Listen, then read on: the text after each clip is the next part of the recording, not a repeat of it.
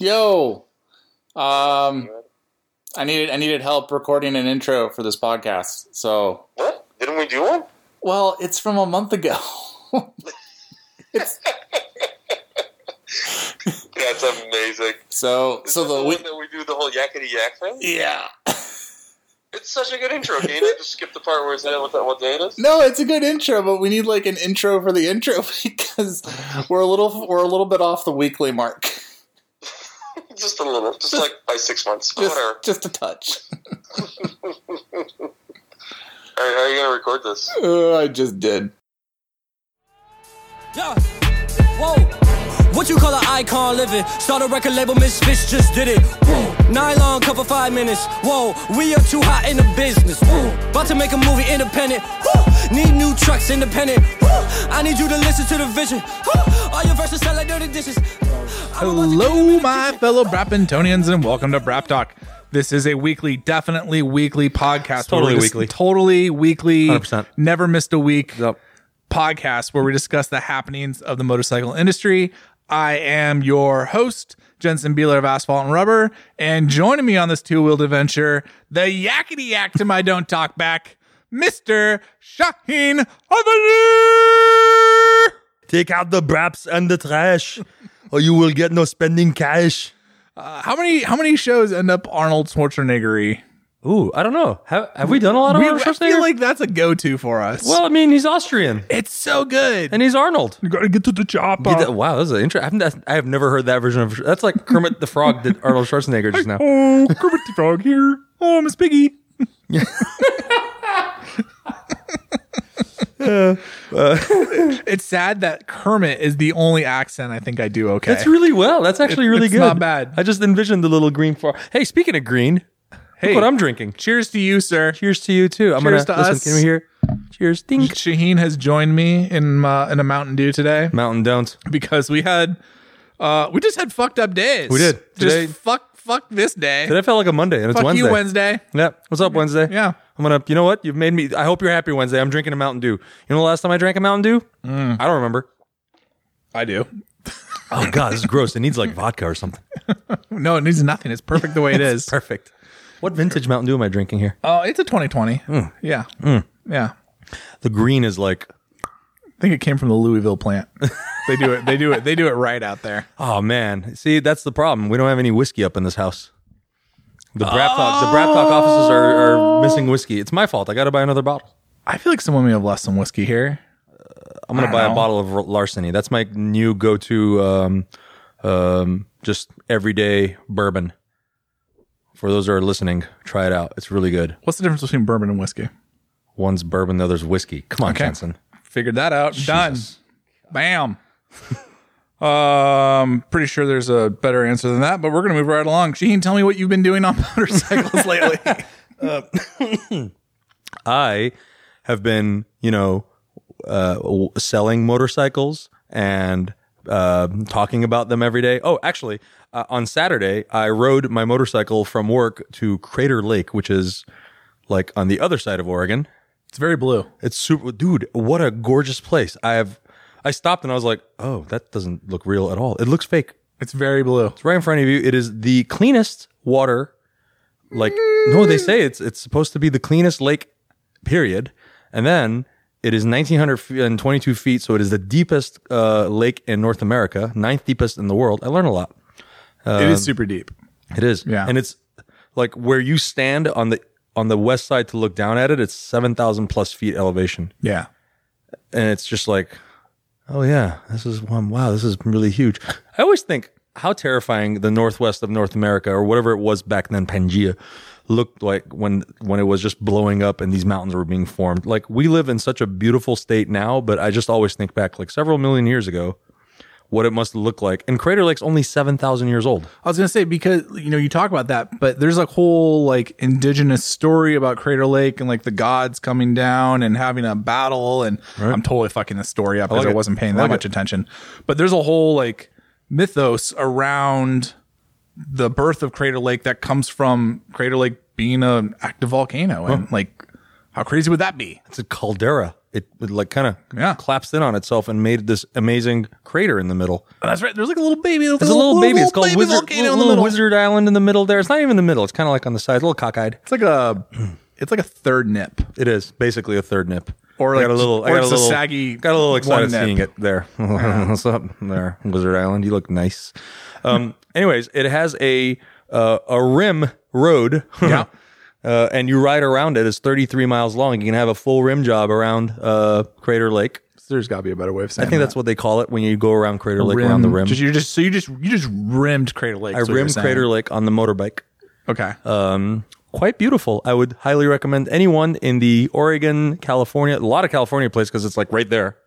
I didn't realize how far south I was. I was It's like, really far south, There's yeah. more California plates at Crater Lake National Park than Oregon plates. I'll tell you that right now. It is worth the trip. Totally worth it. I've camped there. It is worth the trip. There's some good hiking. The water's really blue. It's gorgeous. It's really blue. And then we went and swam in Diamond Lake, which is just north of it, and I expected it to be frigid, and it wasn't. It was super warm, as if there was hot magma below it, just heating it up all the time. So yeah, I rode my bike down there and came back. I did 658 miles to take an Instagram shot, and it looked really nice. Did it for the gram. Hell yeah, with the gram, you know, you gotta. If You're a modern man. If you're going to hashtag be an influencer, I was gonna say, what hashtags did you use? hashtag what's up, hashtag influence, hashtag safety third. Okay, those are solid. You choices. got to safety third it, you know. Yeah. Yeah, so rode around a bunch, saw a bunch of Oregon, just kind of pulled off a bunch and checked out some weird off-road areas, lots of gates. So I was like, oh man, all right, I'll turn around again. Yeah, that was actually the first time I've really gone for a proper ride in the last couple of months because I've been, what's today? The 5th? Wednesday the 5th. Fuck you, Wednesday 4 the 5th. days from today. Fuck you, Wednesday the 5th. You're just rude. 4 days from now is my 2-month anniversary at Motocorsa. Wow. 2 months. Can you believe it? Well, like, I mean, 2 months again. I mean, yeah, 2 months since my 2 months return. plus. Yeah. Version 2.0. Yeah. This is like New Testament. It is. This is the You're new, Old Testament Motocorsa. Right. Now this is New Testament. this is Motocorsa. new, louder, you know, more Persian. Hello, I am Shaheen Alvandi. I am your You can't GM. see the head bob that he's doing can't right see now, it. but A little it's head very bob. Persian. Very, Yeah. very Persian. I think I'm going to buy a rug later. I don't You know. ought to buy a rug and put a Ducati on top of the rug. Yeah. It will be very luxurious and you will like it very much. You know, that's how I do it. Right on. That's how we are number one in the region right now. That's what's up. What's the region? Because to be fair, To be fair, there's been a dearth of Ducati dealers in the area recently. I mean, you know, and we're number one and we're the only one probably, but you know, we're still number one. I did see someone the other day. Well, I'm just talking shit. I'm going to try and be better. I'm going to be a Man. better human today. I'm going to stop that sentence. You know, it's Wednesday, August 5th, and you're allowed to be a little bitter today. That's okay. Nah. You're with friends. Nah. You're in a safe zone. Okay, fine. I'll edit it out. Have you done any fun motorcycling lately? No. How I haven't come? done shit. Why? ¿Por qué? Well, my toe healed up. My toe healed up nicely. My rib, on the other hand, is taking a little while, but I think I'll be ready to race. You actually broke your rib. Oh yeah.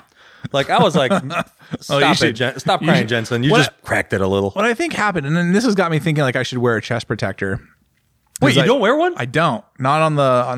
Mr. Safety the doesn't road wear a bike. safe protector? I think Safe originally- protector. A chest protector? I think originally I was, and the one from Dainese is so thick that it was just too cumbersome. Like I couldn't get down into a tuck. Got it. So I need to figure that out because what I think happened, I brought my arms in and did like a little crossy cross on my arms. Right. And I think I just either punched my pec or like I'm actually even doing it right now. Like I think I just kind of smushed my bum because I broke a rib that's like right underneath my nipple. It's you ever- really high up. Have you ever used and your nipples are way up there. You got weird nipples. I got, like yeah. up. We're perky in my family.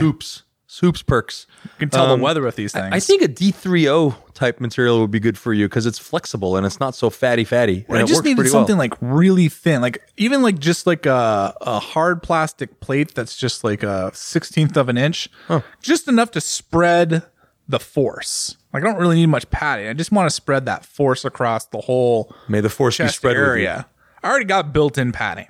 with you. You do. They're You very know? nice. You guys don't see how he's playing with it's his. just- It's just very. Yeah. I'm Glad it's confused. an audio show, not a video Oh show. man, I feel we'd like we're missing out on there. This could be a whole OnlyFans episode here. Oh man, we'd be demonetized by YouTube so quick. Oh my goodness. I'm fighting a battle with them. You want to know what I've been up to? I've been fighting a battle with Google over the stupidest things. So I wrote a story like, I don't know how many years ago. That's the other part. It's like, it's a freaking, when did the Kawasaki H2 come out? Because it's the story about that. 15? I don't know. Like 14 or 15? 5 years. Let's say 5 years. I don't think it's 5 years, but let's say 5 years. Let's hold the story. It's just before the bike came out. And it's a story about like the River logo, the Kawasaki River logo, which is a logo used by Kawasaki Heavy Industries. Okay. Like the big fuck Because off they make company. ships and shit. They make shipping ships. Shipping ships. And it was a big deal that they were putting that on the H2. And that was like, the story was like, this shows that the H2 isn't just like a motorcycle. This is a bragging point for the whole company. Right. You know, it's like, yeah, we make cranks for ships and earth movers and motorcycles and generators. And this is the pinnacle of all of our company right here, this supercharged motorcycle. That's like basically the story. And Google's algorithm, whatever AI learning machine is just like, this is hate speech. What? Exactly. And I'm sitting there going like, like what the hell? Like, so like I see it come up and I like read through the story and it's like the most. Does it highlight the part that it says is hate No, speech? that's the thing. It just says this has been flagged as hate speech by our algorithm. And you're like, okay. I think somebody reported you just to fuck with you. Maybe. That wouldn't be. Hold on. This is driving me bonkers. Some local Something going on. Who knows? So I'm just like, all right. So I'm like reading through the story. I'm like, wow, what did I say in the story? Like, am I critical of Kawasaki? Like, was it a critical story? I'm like, no, this is really just like an explaining, branding, business, opinion analysis piece that's like super just hateful. just inside baseball. Yeah, like super hateful. And then I'm thinking like, well, maybe it's getting tagged because like the comments, because I'm not going to say it on our podcast because I don't want to get the wrath of Apple on it, but there's certain slang used, let's say in England, that you can't say in the US in terms to Japanese things. And it's like appropriate there, but it's not really appropriate here because, you know, we interned a bunch of people and it's just bad. Like World War II just kind of did some stuff. And like that happens in the comments section sometimes. And like actually our comment system is supposed to filter it, but it's something I'm aware of that happens. Like there's just some social differences between like American English and like, let's say Australian English or British English or Canadian English. Right. So I'm like, okay, maybe something's in the comments section and that popped up as a racial slur and that would make sense. And that would be hate speech. And like, yeah, I get it. And I go through and I'm like, no, our comments are super clean. Our comments are like totally on point. No one's saying anything. And it's just like, I just sit there. I'm just like, I don't know. Like I go to appeal it. My appeal gets denied. The only thing I can think of is the title graphic is this logo, and it's a black and white kind of logo. And I'm just sitting there, I'm like, is it possible that like some stupid like image recognition system is looking at this logo and thinking it's a swastika or something? Is it that close? Not even. Like I could probably pull it up. Like it's I mean, I've seen it. but like you can just kind of sit there, like you just think like, well, you know, if like, you know, maybe the AI is just reaching at this point. Like I'm just like that's the thing though, where I'm just sitting there going, like I don't know, like what's the deal? Here it is. It's like a circle. It looks like something you see in Pokemon, right? But like I could see where maybe nope. Maybe it thinks it's like Nazi lightning bolts or something. Dude, it looks almost like a bug. It looks like a ladybug. That's what it looks like. It's cute. I don't know. If you want to go look it up, the story is called "The Most Important Thing About the Kawasaki H2?" ?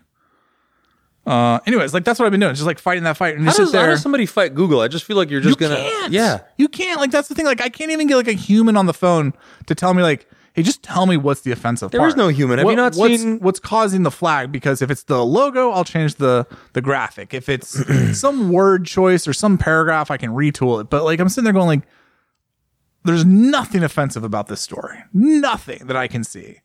And it's just, you're just completely reliant on machines and AI and algorithms, and you Judgment don't Day's actually coming. have like any humans doing anything. This is how Judgment Day happens, man. This is how Judgment Day happens. This is it. Totally. Terminators are next. We're all Totally. hashtag robot- T-Man right now is screaming because she believes in this shit. Yeah, I think the robots are going to come out and they're going to be like, "Oh no, you walking down the streets hate speech. You're now banned." Dead. And then the thing comes in from the sky, Picks you up and sky cranes liquefies out of you to there. feed something. Yeah. And the next thing you know, you're feeding Keanu Reeves, and we're fucked in the Matrix. I know kung fu. So that's what I've been doing. That's just a little inside baseball, but it's super frustrating because there's no recourse. So like, here's the thing, like, right, like that page is now demonetized. Okay, I'm not making any money on that page anymore. That page probably gets 5 hits a year now because it's 5 years old and it's irrelevant news. And like, I shouldn't care because it really doesn't affect my business at all, except for if I get enough of these, like Google But completely shut me down. the question I would have is, and maybe this is something you've already thought about. If there was a mistake, then you should be given a chance to see what the mistake is, so that maybe you don't apply the same thing Exactly. to your future story that will actually be monetized and help you run your business. It's a total black box. Man, The whole system is a total black box. Where like I don't actually know what roll I've the done dice, wrong, bro. Just roll the I dice. can't talk to anyone about how to fix it. And Google's so big, like where else am I going to go? Like who else am I going to monetize my site with?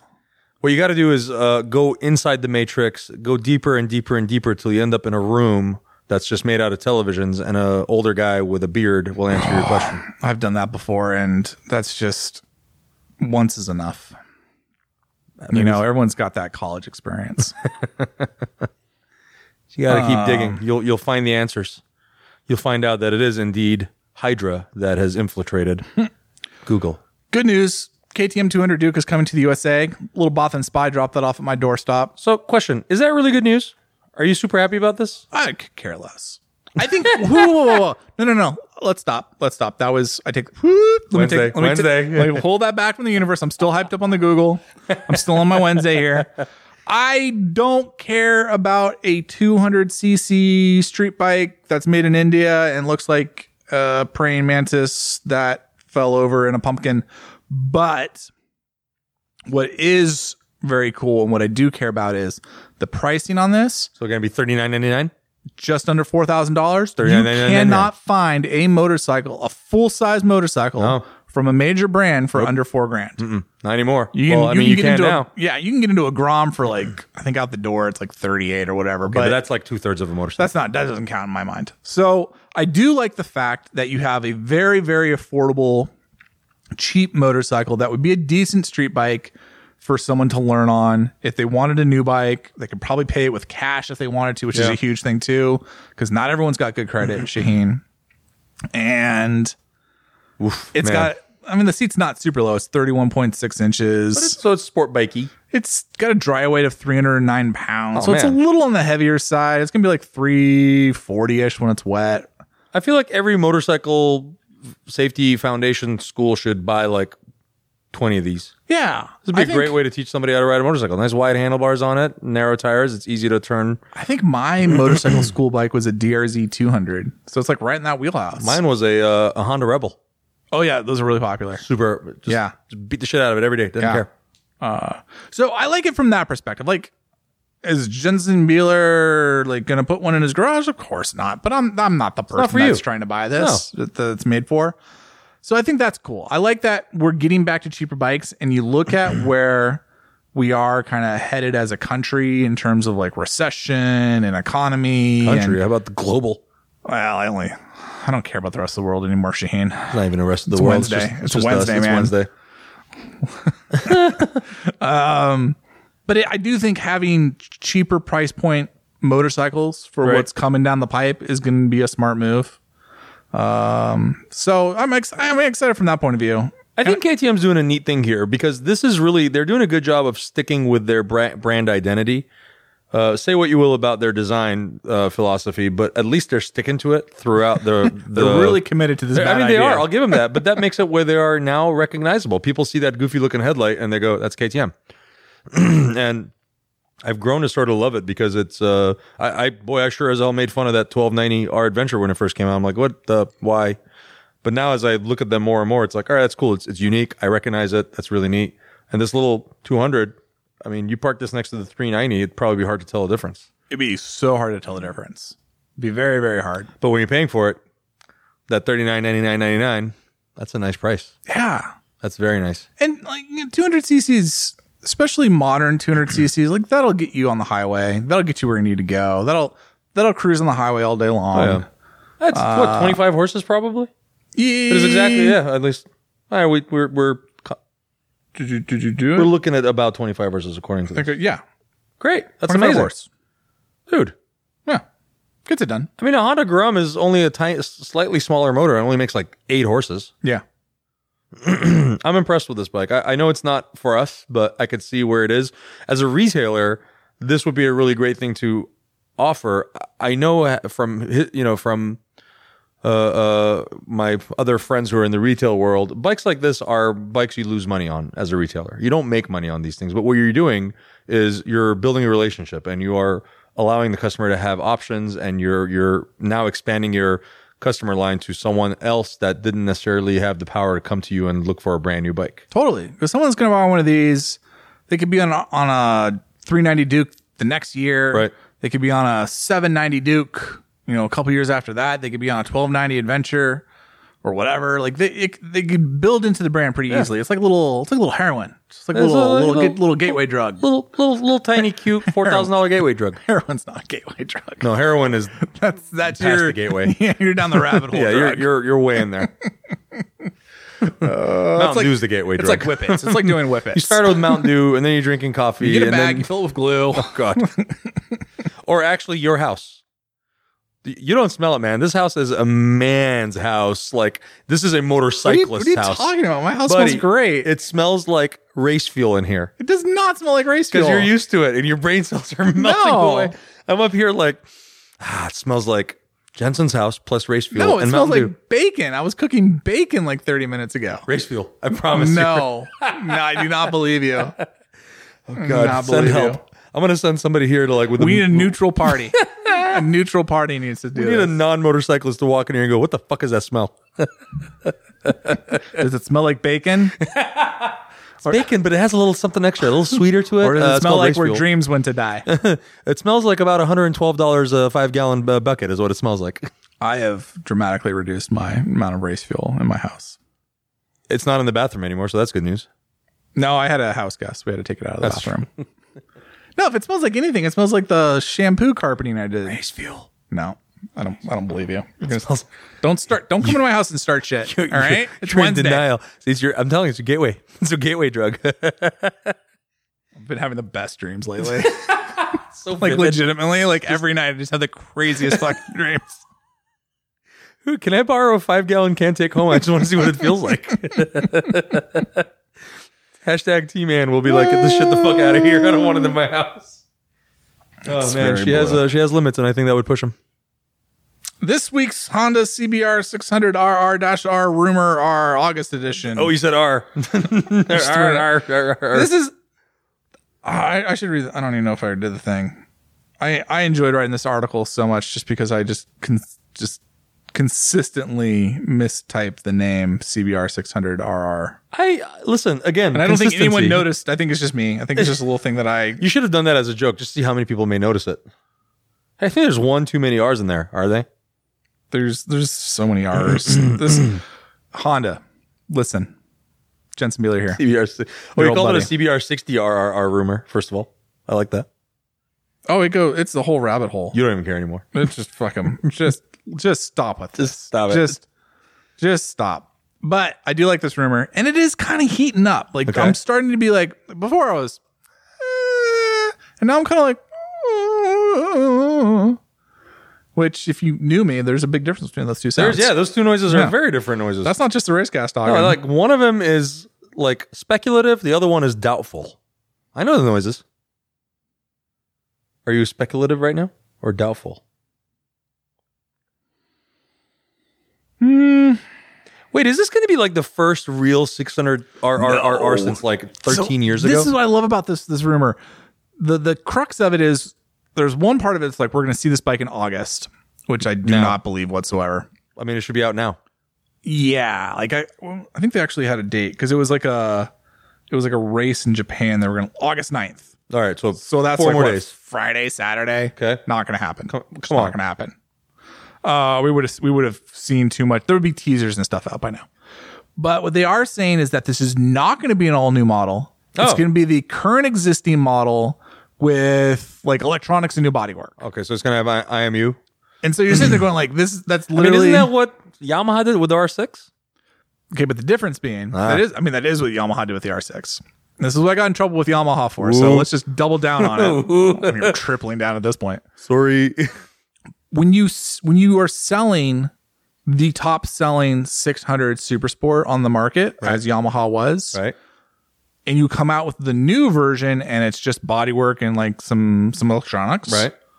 like that's okay because you're already the top selling bike. You're like, we're already number one. Yeah.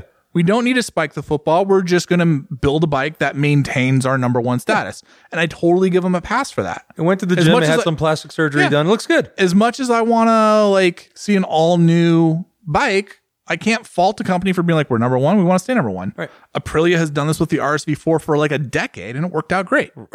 Yep. The problem is Honda's not number one. What number are they? I don't know. 2? Yeah.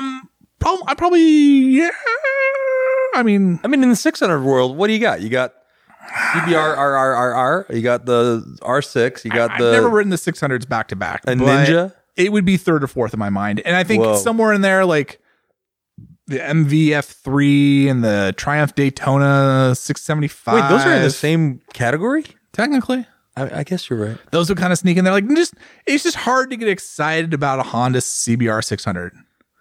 And so, like, I sit there and you're like, okay, but if you guys came out with an all new version, Right.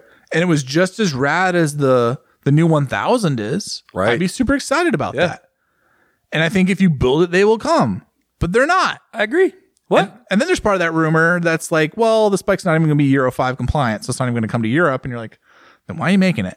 So there's some holes in this rumor that I am just not like, it just got my eyebrows raised. So I'm kind of like, meh. Is there not a 600 like class anymore or something? There is. Then, but so why aren't they relevant? No one just gives a fuck. Well, so what was the death of the 600? The electronics in the 1000? the stagnation of it. Yeah. Well, okay. So like, let's go back in time. There was a point in time when every 2 years, every major Japanese brand came out with a new 600 It was and a new 1000. 2008 basically. Right. And they were selling them like gangbusters, and sport bikes were selling at like gangbusters because we were doing stupid things with credit applications and loans and bullshit. And that's what the whole like recession was about. Subprime lending. Right. So people that like let's just call a spade a spade. Sport bike bros were able to get their bikes for super cheap and super easy and not realizing that they're probably getting super upside down on their finances. Recession hits, that whole thing goes away. Right.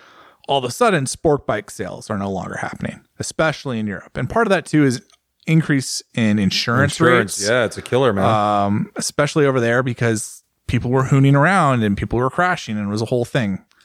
So like the market's gone away, but also what happened at the same time was the manufacturers stopped updating their product line. And one of the things we did see through the recession is the few manufacturers that did refresh their models, did come out with new bikes, actually sold quite well. As we saw when the Yamaha R1 came out in 2015. Fucking thing just blew the doors off everyone else. So it's a little bit like I look at it and I say it's a little bit of a self-fulfilling prophecy because the manufacturers pulled away and were like, hey, we're not going to build new bikes because we don't think the market's there. And it's like, well, when you pull away the new bikes and you pull away the innovation, and you keep selling the same old shit, the market disappears because of that as well. So this starts becoming this kind of snowball going down the mountain.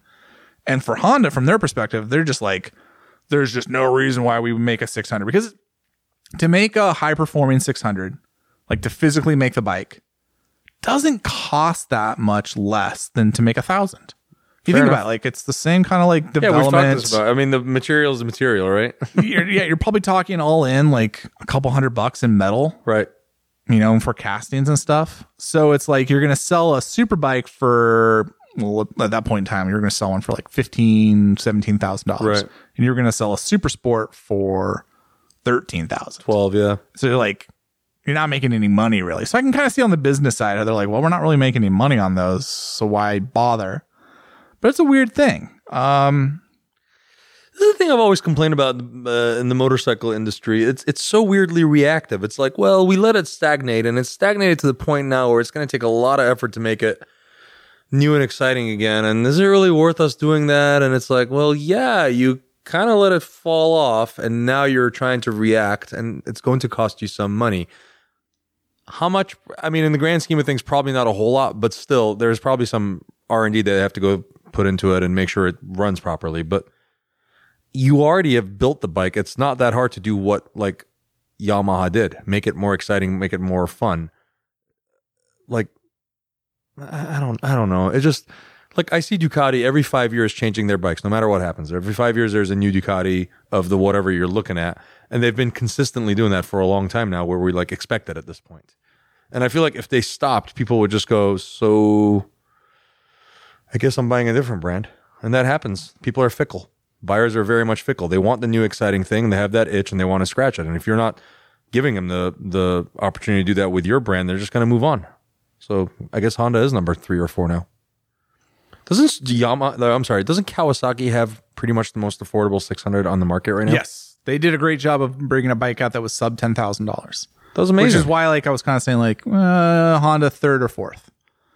And it's a good product. Yeah. I don't think the CBR has been really properly updated since like 2007. 13 years ago, man. 2007? I'm pretty sure 7. Yeah. Yeah, 2007. This generation bike, 2007. So, I mean, like, that's the part of it. It's like you're selling a 13-year-old bike, and now you're going to sell a facelifted version of that 13-year-old bike, presumably. I mean, if we believe the rumors. And it's just like, I mean, I think there'll be an uptick in sales, but it's like, you guys are phoning it in a little bit, right? Like, just generally, like the motorcycle industry in this segment has been phoning it in for like the past decade. And like, they're sitting there being like, oh, there's no sales. It's like, well, you've also been phoning it in. So is it because you've been phoning it in that there's no sales, or is it because there's no sales you've been phoning it in? Like, a big chicken and egg problem here. Which way is the causality flowing here? That's what I'm saying. It's probably very dynamic and very complicated if someone was to sit down and show you real numbers and graphs and blah, blah, blah. But at the end of the day, if you guys haven't updated something for 13 years and like it needs something, it needs a little kick. The question I'm wondering in my head, like, what is Honda's bread and butter in the motorcycle side? Is it the Africa Twin? Is it the Goldwing? Is it the... When you say bread and butter, what do you mean? Like, what is their best seller? Oh, Honda Grom. Grom? So many Groms. Does that make money? No, but they're selling like 40,000 of those a year, 20,000 of those a year. They're selling so many Groms. So I wonder, I guess, in like the middleweight, I should take that back. They're selling a fuck ton of Super Cubs is what they're selling. Oh.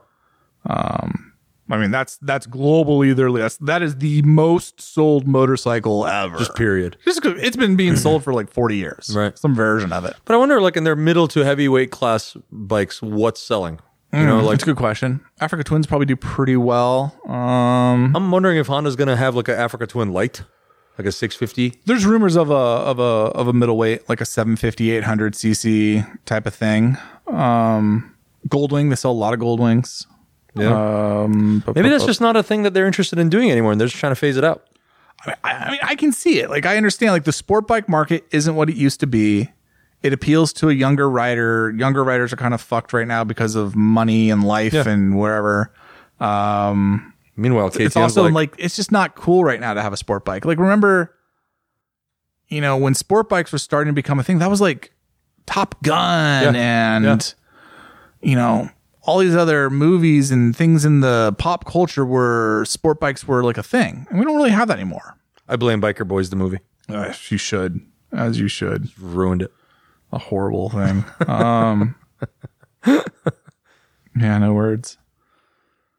So it's interesting to see this. I mean, like, meanwhile, KTM is like, hey, here's a $4,000 bike that we can offer to younger buyers because it's affordable and cool and like kind of weird and kitschy.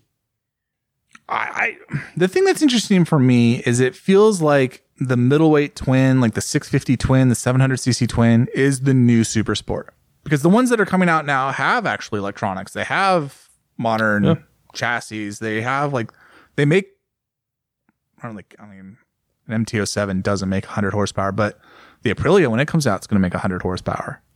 Yeah, the 790 KTM makes about 100 horsepower. Yeah, thank you. So like it does kind of feel like that those are taking over the mantle of what the 600cc inline 4 sport bike was supposed to be. Ooh, maybe these are going to get phased out for those new high revving 250cc inline 4s.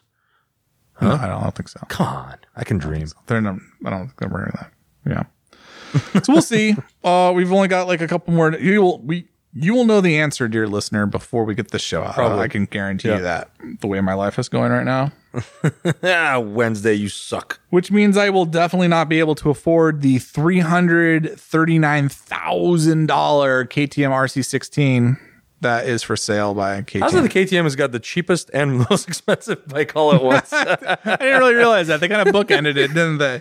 I think it's cool that they're, I mean, when I see, so the story is that KTM's selling 2 of its MotoGP bikes from last year, which they've done before. This isn't anything new. So these are these the 2016 bikes or no? what? These are 2019 bikes. Shit. Is there a bidding war going on for these? No, and that's crazy. The thing that's like really interesting for me about it. It's like there's 2 bikes. Granted, they cost like a fuck ton of money, but there's enough people, like rich people in the world. How much does a Formula One car cost? Oh, like easily millions. Right. I mean, this is like fucking chump change compared to that. Yeah. I think you got to build value at KTM. Come on. I think if you can buy a X race bike for under $1 million, like that's a pretty good price. That's amazing. In my mind. But there's a whole market thing for that. But what I find interesting is like they have to have like some sort of inside baseball with this because absolutely. There's at least 36 people that can afford this motorcycle and probably are making inquiries that are actual buyers, legitimate buyers. Let's say. This is somebody that flies in with a helicopter and So goes through the back door. How do you pick that person? Is it first come, first serve? Is it like do you make him arm wrestle? That would be a great way of doing it. Amazing. I don't know. Like it's just it seems very. I mean, I think it is like it's a total PR move, but it just seems like these bikes had homes before they went up for sale. You know, you and I always talk about if we had a chance to like build a really cool homologation or even non-homologation, just a wild bike. Like yes, I was thinking about this today. Right? Yes, you could just build the wildest, craziest fucking thing because there's no real rules. You could just make something that's got wings on it and it's got a jet propulsion in the back of it. It'd be like the Fantasia of motorcycles, where you give all the designers LSD and just see what happens, and they just push it out there. Just fuck it up, y'all. Go. Yeah. Like this is. I can't tell if you're making happy noises or angry noises. I'm both. I'm super happy that this is something that happens, but now, like, I feel like KTM should just be like, let's throw the rule book away and how this is purchased. Let's have fun with it. Let's make like a Sunday. These 2 billionaires are going to duel to the death to be able to buy this motor. I mean, don't kill each other, but you know, or do whatever, and like do something crazy, right? Like you have to stand in the pit of snakes for 10 seconds without getting bit by that angry viper to be able to buy this. But like, make it fun, man. Ultimate Ninja Warrior. Billionaire style. Billionaires. That's where they pay somebody else to do all you this. You can just see like something like spaz. I got the spreadsheet out and like, you know, just some total like. But like you have to make them do like, you know, like some kind of like a Wipeout. Do you remember that show Wipeout? It's like MXC meets Ninja Warrior. Oh yeah. Just something like have fun with it. There are no rules when you do something like this. When you're saying, wasn't that just like English dubbed over some crazy Japanese show? No, that's MXC. That's MXC. That's amazing. Wipeout was American. Same idea, which is just like basically impossible to do the damn thing because there was mud and it's just like a worse American Gladiator. Yeah, just shit punching you in the dick as you're trying to run past it, and like a Wednesday, August 5th, 2020. Fuck you, Wednesday. I just don't know why you're so mean today. I woke up I'm still in a good mood, but you're not going to defeat me. Fuck off. I'm drinking a Mountain Dew. I woke up from the craziest dream though. It's the race gas. It's the race gas. Shit's killing you. I do find it really hard to breathe downstairs. Cause race gas, Jensen. But anyways, I hope someone from KTM's listening. If you are wild enough to put 2 of your X-Racer, that's only a year old, by the way, motorcycles out for sale for $339 cool $1,000 US, or what is this? 288 euros each. 288,000 euros each. Yeah. They could just round that up to 290. By the way, just have fun with it though. Like make it a cool spectacle where people are like, all right, I'm curious to see how this rich fucker is going to spend his money. Well, so they got the Red Bull money. I feel like they could just do something with that. I think so too. Like they have to ride a bicycle naked down the side of some mountain while chugging Red Bulls and having like Red Bull arrows shot at him or something. How many Red Bulls can you drink before your, I don't know, one eyeball pops? 23. 20. It's a very specific number. Yeah. Someone's tried 22 and he decided he shouldn't Why do you think I've been 23. training all this time with this Mountain Dew? Red Bull Light. Listen, I say this all the time. People are probably sick of me saying it, but I'm going to keep saying it. In the motorcycling world, we're literally just selling fun, hopes, and dreams. That's really all it is. Because, especially in the US, this is a toy. This is an expensive accessory that you buy to go out and have a good time with. So ultimately, we enjoy the drama that it brings along, the little bit of danger, the uncertainty of, is grandma going to hit me in her car because she's not paying attention and can't see past that sunset? So the point I'm making is companies should start having more fun with their product. They should start having more fun on how to entice people to ride these things. One of the reasons why it's not cool to buy a sport bike anymore, because you're not making it cool anymore. You're not, A, they're expensive. B, you're not really trying that hard, right? So if you're going to be ballsy enough to put a MotoGP bike for sale, this should be like big news. It should be fun. This should be something that everyone's buzzing about. But it's not. Like, I just heard about this today. Well, there's a website you can go to every day. Is it www.asphaltandrubber.com? That's the one. And what does it cost to be a pro member? It is $40 a year. $40 a year. I think that's a pretty damn good price. Please sign up for an A&R Pro membership so I can eat this month.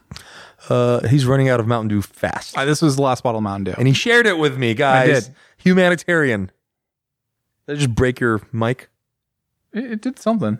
It'll be fine. It'll be fine. We'll The fix it in post. The Mountain Dew just came out of my throat. It's a thing, right? It is.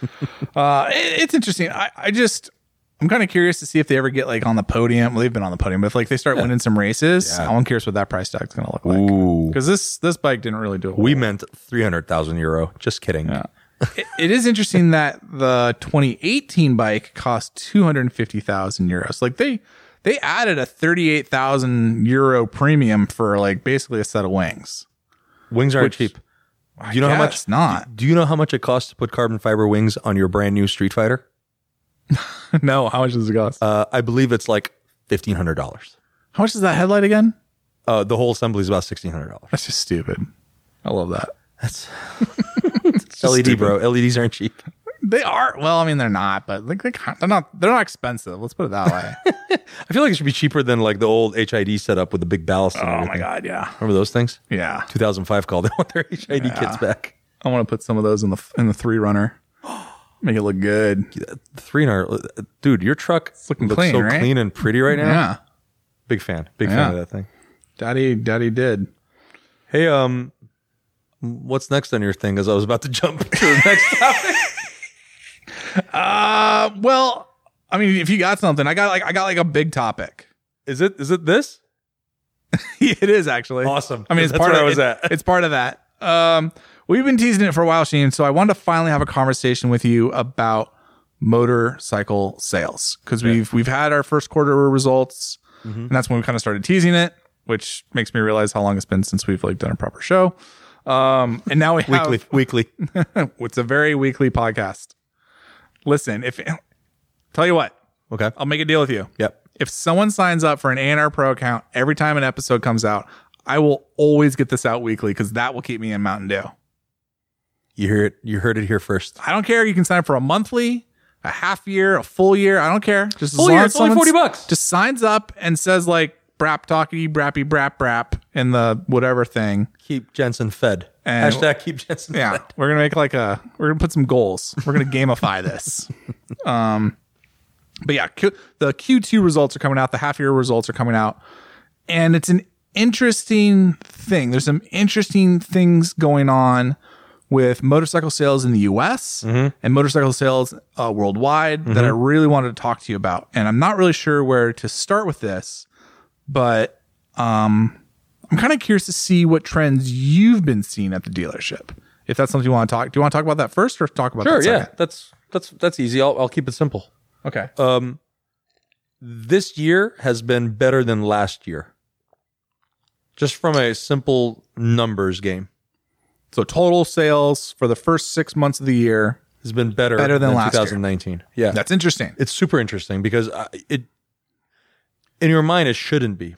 And I don't think for most, I've seen some numbers. I don't think that can be said for most Ducati dealerships.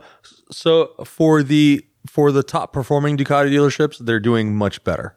For the ones that weren't, again, it's all about, I think, in my humble opinion, I think it's about, what's the word I'm looking for here? Actual participation by the dealer, right? If you're going to be a dealer that kind of is just waiting for people to come to you and, are a little bit downtrodden because maybe you had a rough year or something happened, because it's not easy running a dealership, then it's not going to do so. You're not going to do well. You just aren't going to do well, period. I think I lied to you. I think we want to do the second. Okay. Because I want to give a little context to what you're about to say. Because Okay. what you're about to say is really important. Okay. But I wanted to lay some groundwork, because the thing that's really interesting in the U.S. right now is what is selling and what isn't selling. That's an important question. And in the first quarter, and it's carrying over into the second quarter to some extent, but we're starting to see a change. The first quarter was all about dirt bike sales. Yeah. Dirt bike sales were up. What were they up? They're up something crazy. I should have had this number. 30%. That's insane. 30%. That's amazing. And when you talk to dealers, it was people taking their COVID checks, walking down to the dealership, buying a dirt bike, and social distancing in their backyard or on their trails with their family and whatnot. Overall, though, sales were down 9%. And it's funnier, like the more on-road you get, the worse the sales are doing. So dual sport sales, which includes adventure bikes, was Right. down 5%, which is pretty good considering the fact that on-road sales were down 23% and scooter sales were down 24%. Like, Scooter sales were down. just decimated. Wow, I was going to argue that it's a monetary thing, but not if their scooter sales are down. It really does seem to come down to, like, dirt bikes are seen as like a good recreation thing to do in Right. COVID times. Families can go out together and Whereas like street bikes are just not a great way to get from point A to point B, and no one has fun on them. And I beg to differ. as time, and like that's affected different brands. I mean, depending on the brand, that's affected them pretty significantly. Like we saw, KTM's actually been doing pretty well in the US. Have they though? They were up 7% during that time period, which is less than what, and it's better than the market, but there's other brands that were doing like way better. Right. Kawasaki was like up 45%. Suzuki was up 22%. Yamaha was up 9%. But these are because of dirt bike sales. It's primarily because of dirt bike sales. Well, and there's also some sales promotions going on. And you have to understand that too. Like, and I don't follow that on asphalt and rubber because it's too much. Too much. It's way too granular. It's too hard. Yeah. Yeah. But I know like KTM was blowing out 790 Dukes right now. Like you can just buy one for a song. Now Q2 has come around, and it's been really funny to watch the industry be like, record sales. This has been the best month ever. And a lot of that's just been like, well, no one bought any bikes. We just saw like Right. sales were down 23% for the first 3 months. But now it's month 4 and month 5, and like we can buy motorcycles again. So we are. And so like I remember like June, they were saying like record sales in June. Yeah, Q2 should have been the craziest. And Q2 for some brands has been pretty good. And we are seeing like a bounce back in Q2 to some extent. But when you look at like the overall numbers, like right now, Harley Davidson down 27%. That's huge. KTM down 33%, even though they're trying to like fudge the numbers with their electric bike sales and trying to be like, oh, we're only down 8%. And you're like, no. You just you can't add like 100,000, That's not how it works. electric mountain bikes. That's not how this works. That's not how any of this works. So they're down 33. Ducati is down 24% so far this year.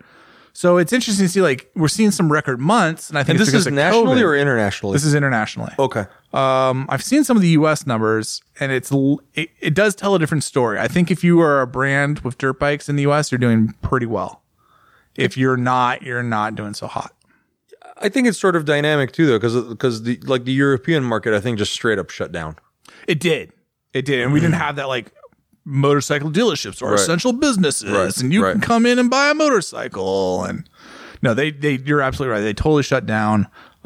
Sales like in India and China totally shut down. Yeah. So that's why I think like on a global scale, it's more It's almost worse. Like America actually kind of did a little bit better in that regard. They did better by not behaving and getting out. Yeah, right. Because I mean, like my friends in Spain who run a Ducati dealership only went back to work like last month. Yeah, Spain was insane. I have a few friends in Spain, and like they literally could not. Like one lives in an apartment building, Can't leave. could not leave his apartment building, so he would go up to the roof Right. to like run around in a circle for his exercise. Get some air. Yeah, it's crazy. And they did that for like 2 months. We got it so much better here. Wear a mask. Wash your hands. Wear a mask. So 50-30. so with that being said, tell me your thoughts on the dealerships that are surviving and the ones that aren't, and what the dynamic is. I think it's interesting. I had a conversation with somebody who's a restaurateur, and we sort of have the same idea because ultimately, if you're forward facing in retail, whether you're a restaurant or a motorcycle dealership or a toy store or whatever, if you are strong, if you have a strong presence and have been sort of getting in front of this thing and trying to be proactive with, look at me message, and try to have a positive message of, like almost as a joke, we're like motorcycles, the original social distancing tool. You're probably going to be okay. Again, I say probably because it's a dynamic situation. It's a little different in every state, city, depending on how things are going for you. There are a handful of Ducati dealerships that I know of that are doing really, really, really well, like way better than they've ever done, period. They had some record months just in the last couple of months. But there are also some that are not doing very well at all. For us, we had a better year so far than we did last year. It's interesting. It kind of makes me think of like, how people are dealing with this whole thing. Maybe it's a little different on the Ducati side because it's an upmarket brand and maybe the people that buy them aren't as affected, but most of the ones I know have been pretty affected. It's not like I have a bunch of millionaires walking in like all the time just throwing money around like crazy. Most of my customers are just regular old people, just, living the dream and trying to, survive one day at a time. And the Ducati that they buy from us is one of the, ways of being able to just kind of get away for a couple hours a week and clearing their heads, just like any motorcyclist. But we have been really proactive with, putting out a positive message and, being super clean and, promoting social distancing and wearing a mask and washing our hands all the time. And, we have, hand sanitizing stations throughout the shop. And I think Ducati has this program called Ducati Cares, and it's basically saying, hey, this is a dealership that is participating by being really clean and really safe and trying to promote, a happy, safe environment in this scary, uncertain times. So we are somehow doing better than last year, and last year there was not a pandemic.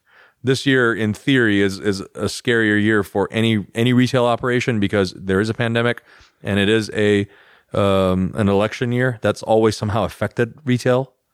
I don't know why. I've never understood the psyche of that. But we're still doing well. We're still pushing the message forward and we're still sort of forging on ahead. So, just looking at my forecast for the next month, which will, be the Q3 month, end of Q3, we're still healthier than we were last year. And the dealerships that I know that are, high performing dealerships, they are also in the same position. But there are still, I've seen dealerships that are basically like on the verge of shutting down. But had COVID never happened, it's not like they would have been doing amazing. They may have lasted another year or so. And that's the thing, right? It's just the thing in retail. And that's the thing I was telling you about this CBR 600RR thing. If you just keep letting it stagnate, you're only going to let it last a little bit longer. It's just going to go away. Yeah. People are going to lose interest. People are not going to know about you. People are busy doing all kinds of stuff. And just because you're in it neck deep and it means a lot to you doesn't mean everybody else around you recognizes it. That's an interesting point because when I go and I analyze the traffic for asphalt and rubber, by far, the stories, unless it's like, this is actually a kind of a sad factoid. When we were talking at the Superleggera launch, we were talking about like the best performing story ever. Someone was I forget who it was. Someone was saying like the best story we've ever had on our site in terms of traffic, right, was when Nikki Hayden died. Wow. And I'd have to actually go back. I can probably do this right now, actually, maybe while I talk. And like, it's true. Like, I remember Nicky Hayden's, obviously it's a huge story to any American motorcyclist. He's one of the most beloved riders around the world. Like, it totally makes sense to me that would be huge news. I don't think it's the best story we've ever had on our site. I remember your Diavel story had like a crazy spike. I'm just like, this isn't quite going to be right, but what's my number one story? Think, Google, think. Come on, Google, do something right. Actually, number 2 story all time, Motocorsa Manigali. No kidding. Yeah. You know, you got the boys of Motocorsa showing some leg, and Yeah. That's kind of funny. That's I might be doing something similar. well, that got picked up by CNN. That was a whole thing. Like, we got interviewed and all that jazz. But I look at like top 10, 3 of them are like American Chopper, Paul Tuttle Sr. bullshit. People love drama, man. Number 4 was the release of the Ducati 1199 Panigale. Actually, like number all time, like number 5, Ninja 250. Huh. Harley Davidson Polaris. Honda RC23 VS street bike. That's like probably top 10. Yeah, it's interesting. But looking down as I scroll through it, I can see it right here too. The number 1 type of story that gets traffic for me is a new bike. There's a new bike coming out. Like great example. Actually, it's my number 2 story is the Manigali, but what did I say? Number 5, number 3, BMW R9T, and number 5, Panigale 1199. Interesting. And then from there, it's a bunch of bikes after that, like Super Dukes, Harleys. It's exciting, man. I mean, when you're Hondas. sitting at work and you're inundated with daily bullshit, and you've got your favorite $40 a year subscription of Asphalt and Rubber Pro. Thank you. The thing that excites you, I mean, even when I have 2 screens and I have several things that are work related, and I always have on A&R on one side. I'm addicted to Bring a Trailer. I don't know why. I keep looking at what's on there.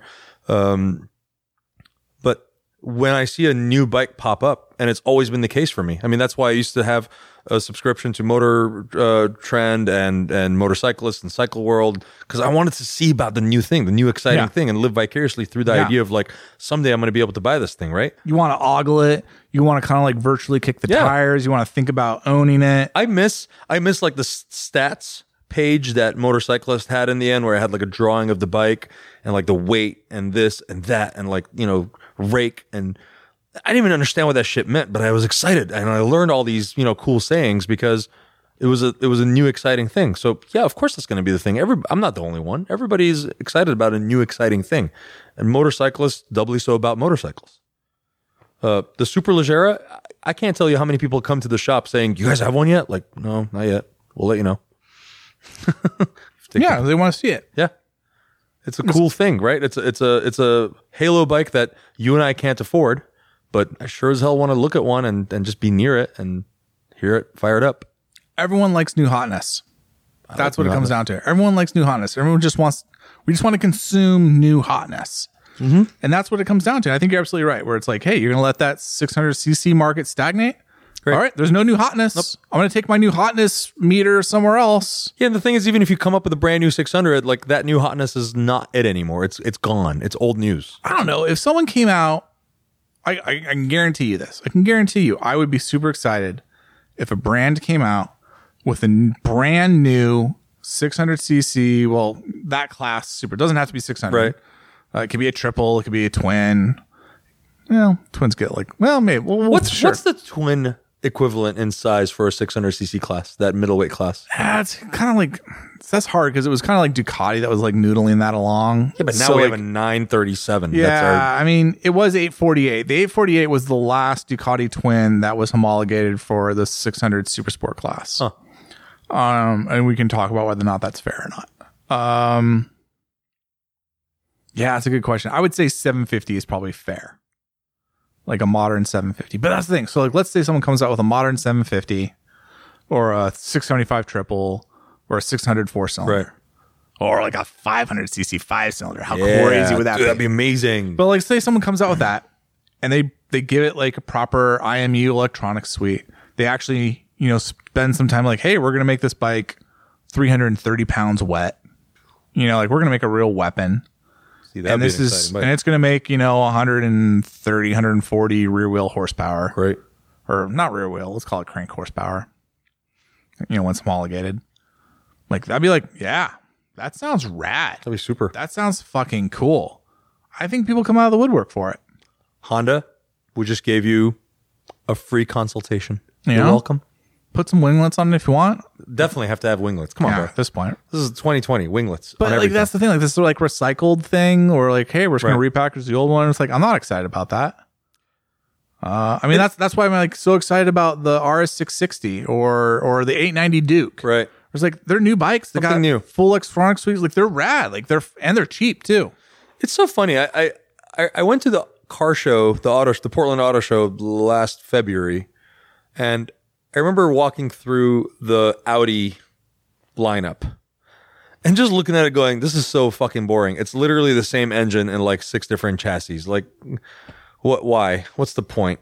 It's just recycling the same shit over and over and over again and calling it a A2, an A3, an A4, an A6, an A8. Like boring. They all look the same. And it's the same in motorcycling. We ride motorcycles in America, at least, to have an exciting thing. And if it's just the same shit over and over and over and every year, this fickle person right here goes, no thanks. Next. Who's got something new? It's funny you mentioned that. I was talking to someone the other day about the Moto Guzzi MGX 21, the cruiser. Oh, yeah. Oh, yeah. Remember when that came out? Hell yeah. Super cool. Super. It's this carbon fiber black. It looked fucking Carbon mean. fiber covers in the wheel. It looked really good. Well, Like a now Harley like Street Glide, but with attitude. yeah, and they're like, should we build it? And everyone's like, fuck yeah, you should build it. And so they did. Yeah. And it's not selling it. Nope. And I think part of that is because what Moto Guzzi failed to realize is that what helps sell Harleys is the fact that there is 31 flavors of the same thing. Right. So you can really narrow down like what your taste is. Not everyone wants to ride a black motorcycle with red, cylinder heads popping out the side of it. I mean, that's pretty cool. Some people like white bikes. Some people like green bikes. Some people like purple bikes. You got to give a little bit more variety. And it's always amazed me for a product that so heavily shows a person's personality. Like our personalities are so intertwined with our motorcycles. Oh, yeah. It's always amazed me that the brands don't realize that and offer more personalization options or more flavors of it. And the only one that really does is Harley. And I think that's part of the reason Harley is like fucking, 25% of the motorcycle industry in the United States right now. Why are they so down in numbers? Well, because everyone that buys Harley's dying, but that's a whole nother can of worms. I think you're right, but that's though. part of their success, where Yeah. it's like, it'd be like if Nike only came out with one version of Air Jordans. Right. That's just the one. Right. You got to get them in white. That's it. Or you got to get them in black with white soles or whatever it is. You just get that's the only pair we make. Well, what if I don't like those shoes? What if I want red shoes? Nope, can't get red shoes. That's the thing, right? Anytime you're buying an accessory, you want it to be fun and exciting and show off your personality and Yeah. like your niche ideas of what things should look like. I'm actually starting to talk a little bit more with the powers that be about sort of creating that personalized approach to buying a motorcycle. And I think hopefully by next year we're going to start doing that more because we've talked about it. If you're going to buy a motorcycle, dude, if you buy a bicycle, you can get fitted. Have you ever been fitted for a bicycle? Have you ever seen the process? I've seen the process. I haven't bought a bike. It's super cool. Like And 20 it years. ultimately makes it where, hey, you are a human being who is dynamic and you're buying this, this thing that's static, but it has peripheral stuff like the seat and the handlebars and the foot peg positioning to make it fit you specifically.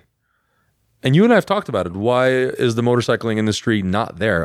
It is ultimately still sort of a personal accessory, and it's an extension of your personality, and this thing that you show off and want to ride around on. I could only think of one brand that did that. It's not really even a brand. They were sort of like a Coach luxury brand. The Virus, was that what it's called? Yeah, the Italian brand with Yeah, the and the whole idea center was steering. they could sort of make it to your body spec, more or less. Yeah, I mean, because each virus is kind of made to order because they sell like 50 bikes a year. Right. So it's like you call up, I forget the guy's name. Let's call him Giuseppe. It's not Giuseppe. Hey, Giuseppe. But you're like, hey, Giuseppe, it's Jensen. I want to buy a virus. And they're like, oh, Jensen, great. You're 6'2", you're 220. We'll sort you out. We got you, boo. Yeah. We'll make the bars a little wider. Right. Make the seat a little bit more firm. What I want to see is manufacturers now saying, okay, well, let's make it where the bars can be moved up and down a little bit more. Because if you start looking at where everything sits, it's very like to the millimeter, right? If you look at a sport bike, if you mess with the handlebar positioning too much, it starts touching the tank and the fairing. And so I hope that manufacturers start kind of looking at how can we leave a little bit of room here and there so that it can be adjusted. Just little minute adjustments that make such a huge difference. And that'll allow the buyer to go, cool, I had this extra experience. It's adding value to my purchase of said brand that's allowing me to have a little more personal touch to it. Now it's making it worth spending that little extra premium to buy it. You know, currently my audience is Ducati, so I'm pushing really hard with them to sort of go this direction. And I just think that's going to be important for the future of motorcycle buying. If you're going to spend that kind of money, you should be able to make it yours. It's a funny thing. Like while I was thinking while you were talking, about it, and like one of the hurdles is you have to homologate the bike. Right. So like it has to come from the factory with a certain mirror and a certain bar, and that has to all be approved. And then because like in my mind, the bike should come with like no seat, no mirrors. Right. No wheels. And then the dealership basically has to be like, we have these 4 choices. And then they wheel it out like, okay, here's your 5 wheel choices. Which one do you want? Here's your 3 seats. You know what's a really easy bike to do that on our side is the Scrambler. It's a really neat, huh? Just because there's so many parts from the factory. Well, it's not even that. It's just if you look at it, it's a very simplified design on a motorcycle. So it's easy enough to be like, this seat, that handlebar, those foot pegs will make it fit for you.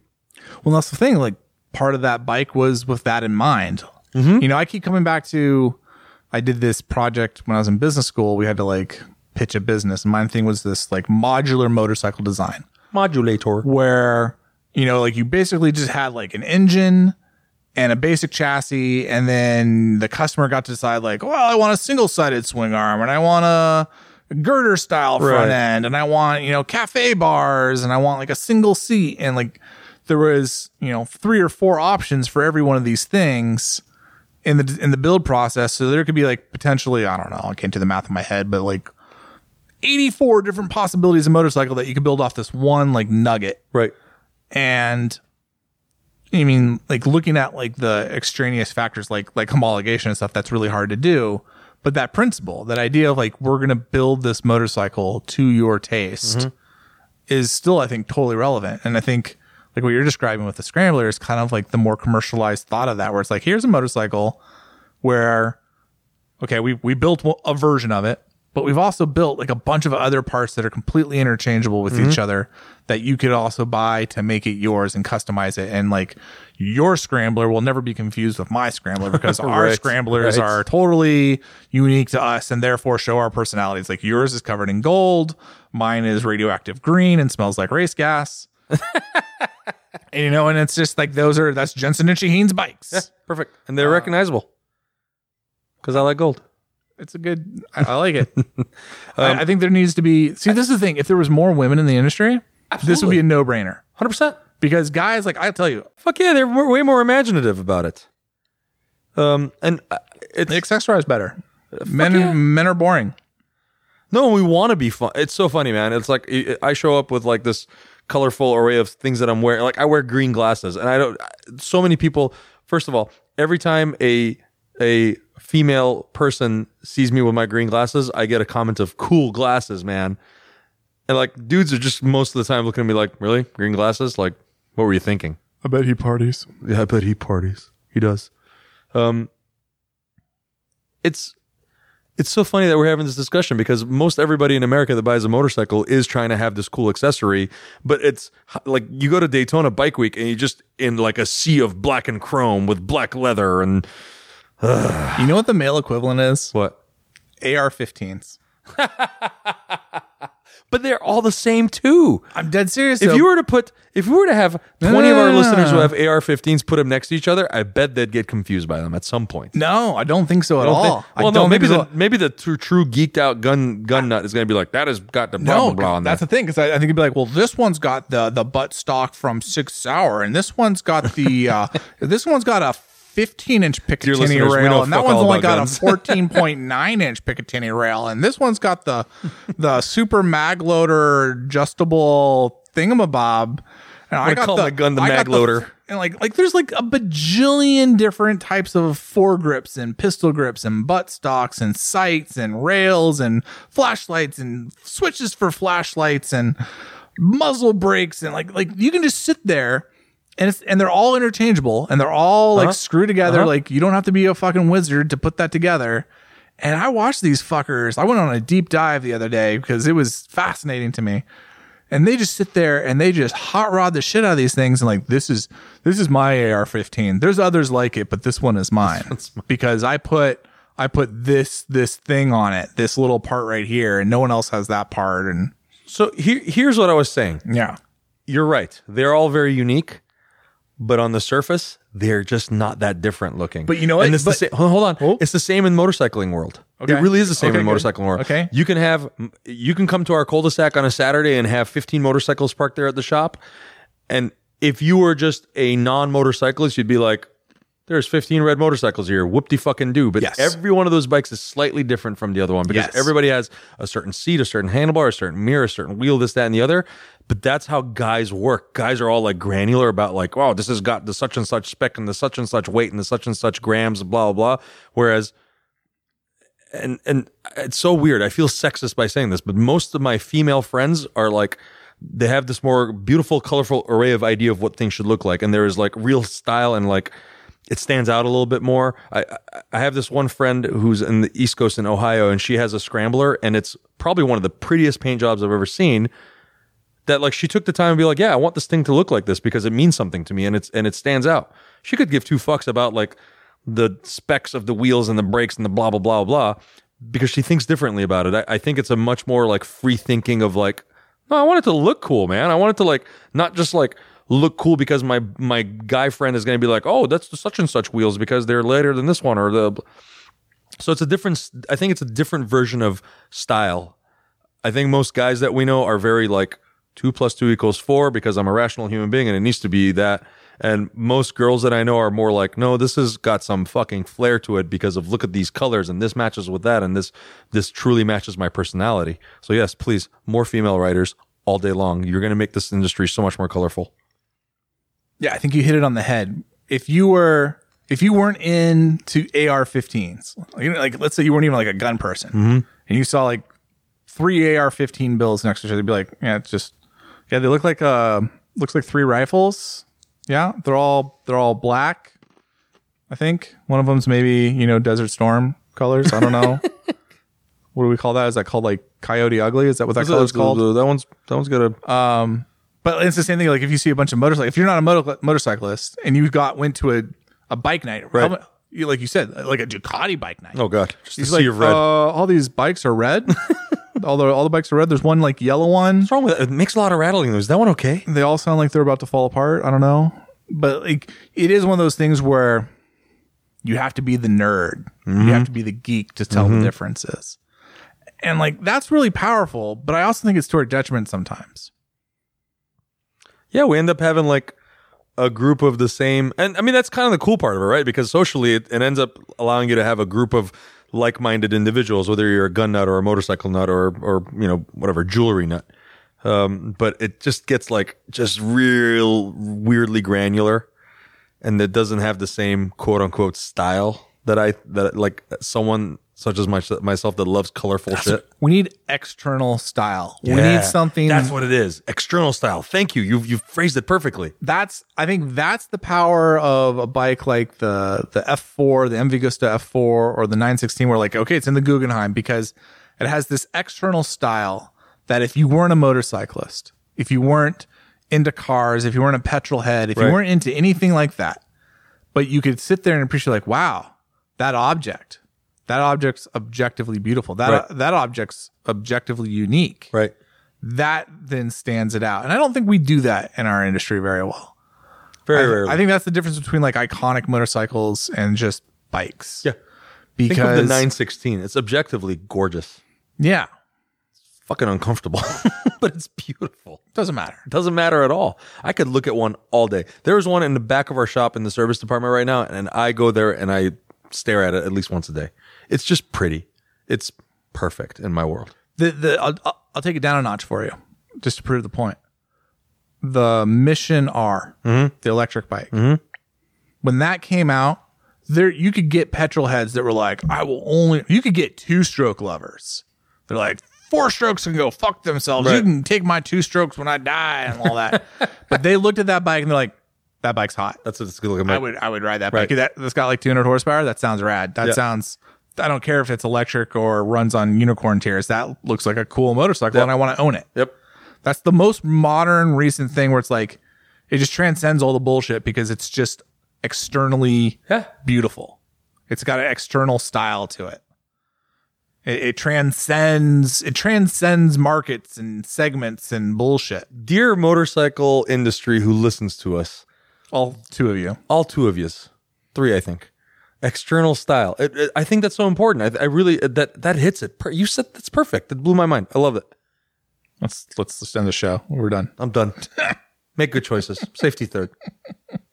Go wash your hands. Wear a fucking mask. I want to be able to go outside again. I miss being outside. I miss eating food inside. I mean, it's nice. It's nice out here. Like Portland's had gorgeous weather for the last couple weeks. This is our summer. So I'll take the sit out on the picnic table and do the thing.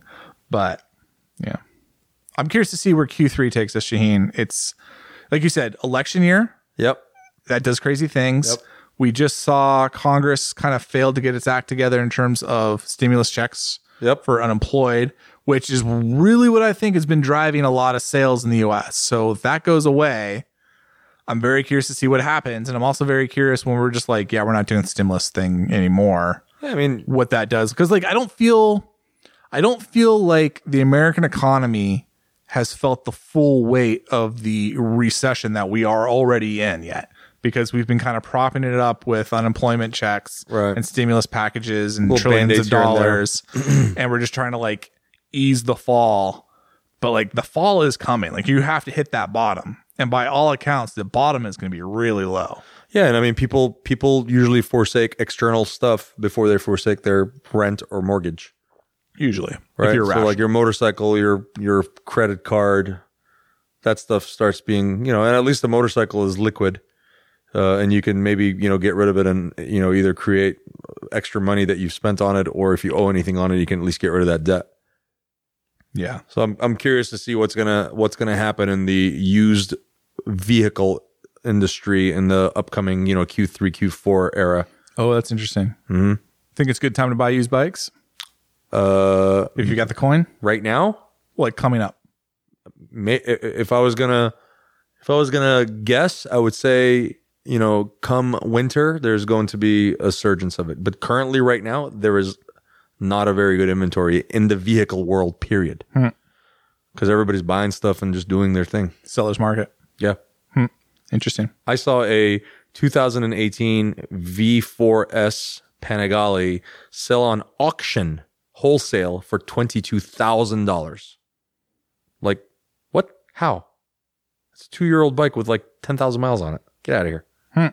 So, when you see stuff like that, or like R6 is being sold on auction for like $9,000, prices are going up on the used side market. That's a little freebie for you listeners.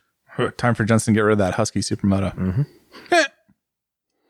All right, sir. That's all I got for this one. This Wednesday could just, I'm going to end it with a hamburger. Ooh. Yep. Strong decision. Super strong decision. I've lost like 20 pounds. Fucking give me a burger. Nice. Good for you. Thanks, man. I'm a size 56. I was a size 60 race suit when you and I started recording. I just got a nice Revit. The banana suit's back, motherfuckers. It does look good. It does look good. But it's a size 56 and I fit in it. And I don't have to like do anything weird to fit it. Right on. Good for you. I know. Felt kind of good about that, actually. I lost a couple of pounds, but I think it's just muscle. Yeah, but I mean, no, you look good, man. I saw you with your shirt off. Yeah. Your tits are officially pecs. Yeah. Except for that rib. So Oh. mouthy. He's so mouthy. He's all bulgy. Look at him. That rib did not look good. That Let's just leave it at that. just stop breaking ribs, Jensen. It's like literally punch myself in the chest. All right. There's a thing I'm supposed to say, but I already closed the window. Follow us So on Instagram at BrapTalk and email us at webraptalk@gmail.com. webraptalk@gmail.com. And You're checking that, right? Because I'm not. I check it often. Okay, and cool. On Facebook, Brap Talk Motorcycle Podcast. Yeah, all the things. So bad. We're so bad at this It's part. just sign up for ANR Pro Totally. because I said so. Because what else are you doing? You're sitting around, you're watching videos and, read something. It's good for you to read Yeah. and listen to us because we have sultry voices and we can read stuff to you. Whisper. Whisper. We should do an ANR Pro like Q&A show. I like it. Let's Let's do that. Okay. put that together for your people and then we'll do Bam. Q&A. Bam. All right. Boom. Let's get out of here. All right. Make good choices. Good Safety talk. third. Wash your hands. See you out there. Bye. Bye.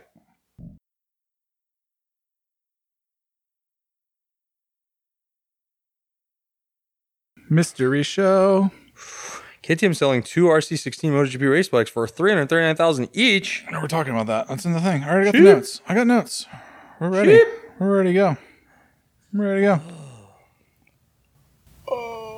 I love wrong. Oof. I wonder how Marquez's other surgery went. Or, Boop, boop, boop. Boop, boop, boop. Boop, boop, boop.